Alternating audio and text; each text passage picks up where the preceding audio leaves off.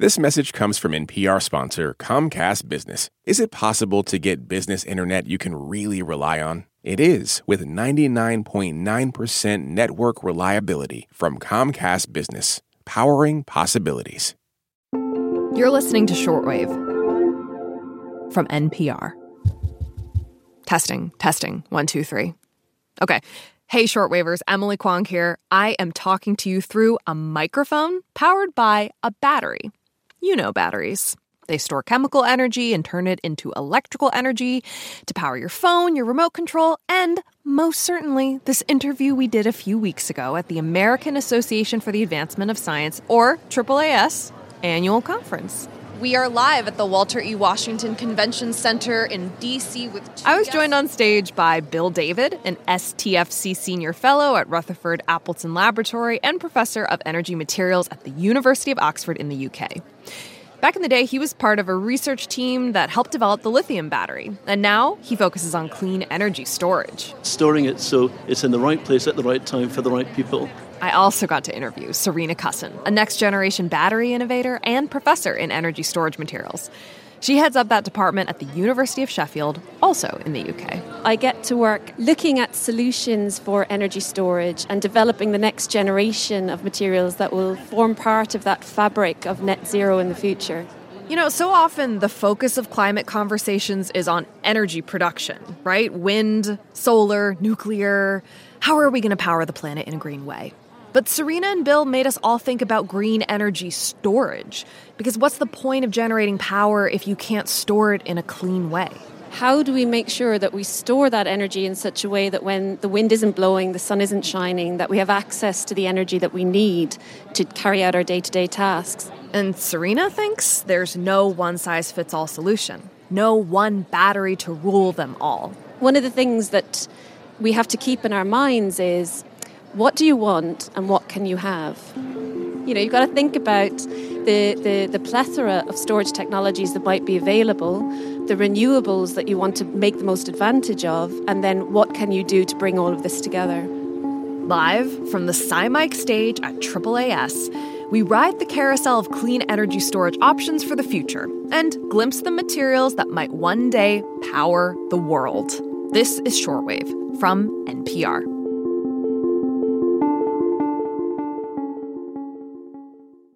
This message comes from Apple Card. You earn up to 3% daily cash on every purchase. That's 3% on products at Apple, 2% on all other Apple Card with Apple Pay purchases, and 1% on anything you buy with your titanium Apple Card or virtual card number. Visit apple.co/card calculator to see how much you can earn. Apple Card issued by Goldman Sachs Bank USA, Salt Lake City branch. Subject to credit approval. Terms apply.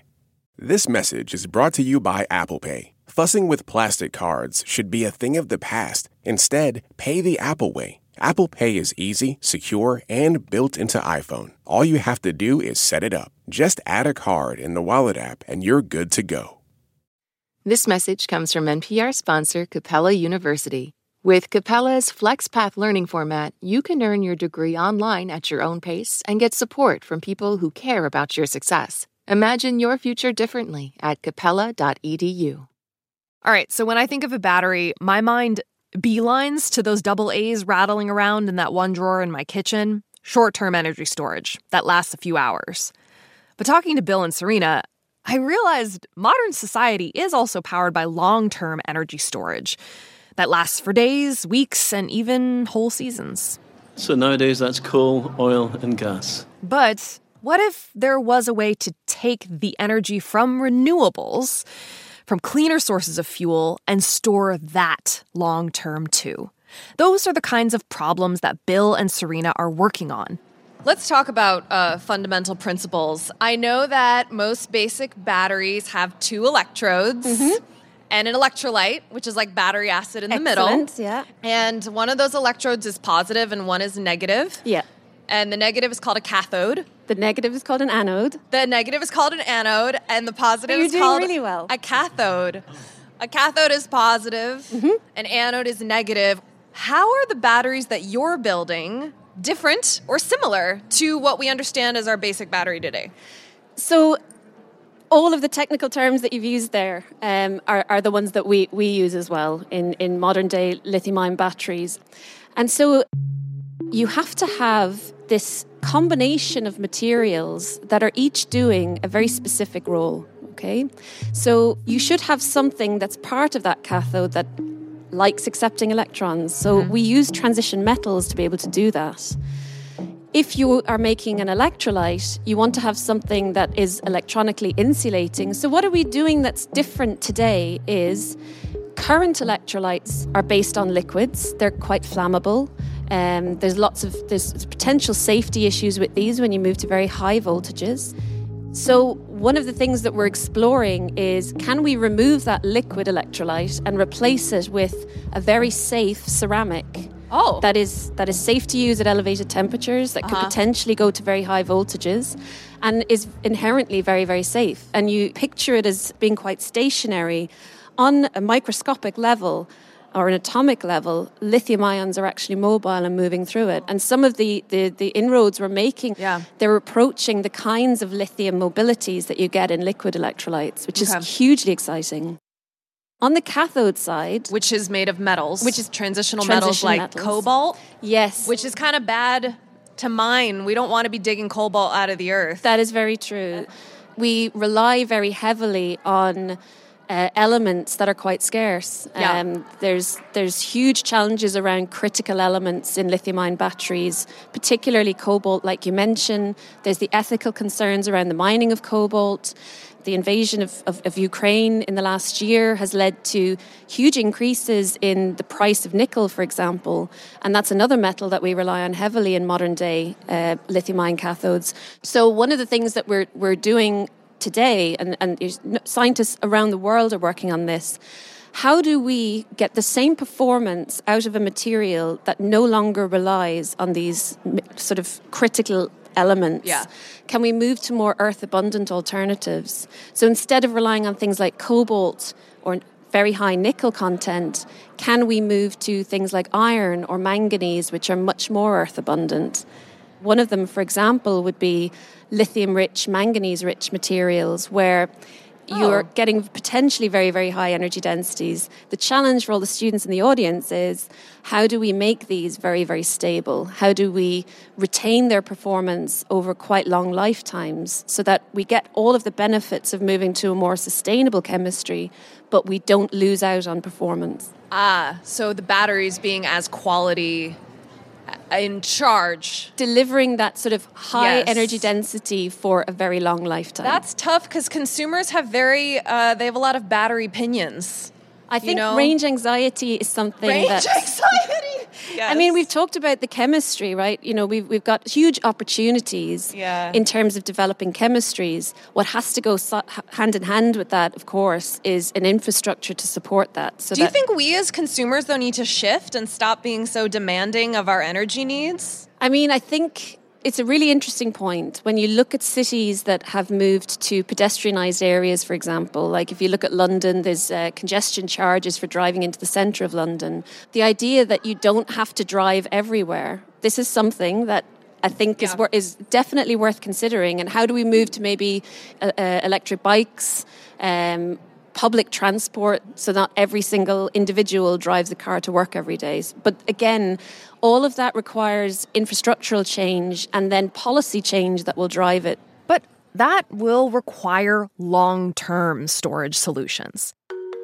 You see, renewables like solar and wind are really good at generating electricity for the grid. But we haven't figured out a way to store that energy and ship it around the world with the same ease as oil and gas and coal. One idea that Bill is exploring is ammonia, the same stuff found in cleaning products and fertilizers. And last year, he co-founded a company called Sunborn Systems that's looking to convert combustion engines to run on ammonia. Ammonia is actually the second most produced chemical in the world. It takes 2% of the world's energy. And it turns out that, chemically speaking, ammonia could be used as fuel. The problem is that the way we manufacture ammonia today depends on methane, a known fossil fuel. Bill broke it all down for me. Right, okay, so methane gas. Do the British say methane? Yeah, we say methane.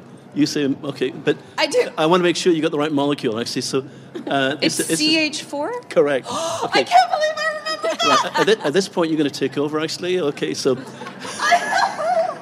Right, okay, so... Now, all the energy, actually, in when you're putting your gasoline in the tank, it's actually breaking bonds to make the energy. The simplest one to think about is methane, because it's got 4 CH bonds. There is nothing magic about hydrogen. What's magic is the bond. Oh. Okay, so I'm going to do now you're going to have to guess this one, actually, because I've got CH4. It's like a game. It's a game, yep. Yes. And actually, what I'm going to do is I'm going to take the carbon atom out. Okay. And I'm going to put the nitrogen atom in. Which is? Ammonia. Known as the Haber process, this is how ammonia is industrially produced around the world today, by combining nitrogen molecules with hydrogen molecules from methane, a fossil fuel, so it's not a green process at all. But what if that hydrogen ingredient came from water? And what if those water molecules were split using the electricity from renewables? That would make the ammonia process greener, because it wouldn't require carbon atoms. This is a problem Bill thinks is worth solving for the future of long-term energy storage. For him, that means working closely with people from the places where wind and solar energy hold the most promise. The continents of Australia, Africa, South America, and in parts of the US in the Southwest. Pretty much at every longitude in the tropics. So they're the ones who are going to be producing the most solar and a lot of wind energy. And already there are plans to ship ammonia from Africa, from Australia, from elsewhere, traded around the world. And what we need to be able to do is equity. And it's not just on the shores, our shores, your shores. We need to make sure that the people in Africa get a fair chance of doing the deal. Yeah, I want to talk about this because... there's designing and discovering, but then there's actually deploying. And it took hundreds of years to get to the energy storage solutions we have now, but we have a matter of decades to address this climate crisis. What kind of thinking is necessary in science to actually make the storage solutions you're describing equitable? Serena, how do you think about the equity question as a scientist? Yeah, well, I guess one of the things we have to recognize is an awful lot of the research that I get to carry out, and, I love my job. Yeah. It's funded through public money. So every discovery I make is co-created with the public. And so anything I do has to bring some benefit to the public. It's hugely important that we are able to communicate what we're doing in our labs, the sorts of discoveries we're making, how that will be deployed to people's benefit. And I think, if we're considering what a fair and equitable future looks like and what a just transition to net zero looks like, it does have to benefit all members of our society. And when you mention policymakers and politicians, I think it's a hugely collaborative piece of work that's ahead of us that scientists and engineers do have a role to play in. But it's something that everybody in society has to be a part of. And I think we have to feel like we all have ownership over it. I'm optimistic about the future, actually, and I do believe that we can do it, but we have to be honest about what we can do and what we can't do, and we're being steered in the wrong directions by powerful forces. We also need to make sure that we actually do it globally. Yeah. And there's tensions there, but don't forget Africa. Bill Davis and Serena Cussen, it's been a pleasure to talk to you. I think spaces like this at AAAS are just the thing you're describing. So thank you so much for talking to me. And thank you for being such a great audience. It's been great to have you all. Thank you. Special thanks to Alex Drewenskus and Carly Strange for their audio engineering, and to Lisa McAvoy, Maya Johnston, and the AAAS staff for their support. Today's episode was produced by Burley McCoy. It was edited by managing producer Rebecca Ramirez and fact-checked by me, Emily Kwong. Our senior director of programming is Beth Donovan, and the senior vice president of programming is Anya Grundman. I'm Emily Kwong. Catch you later. Bye.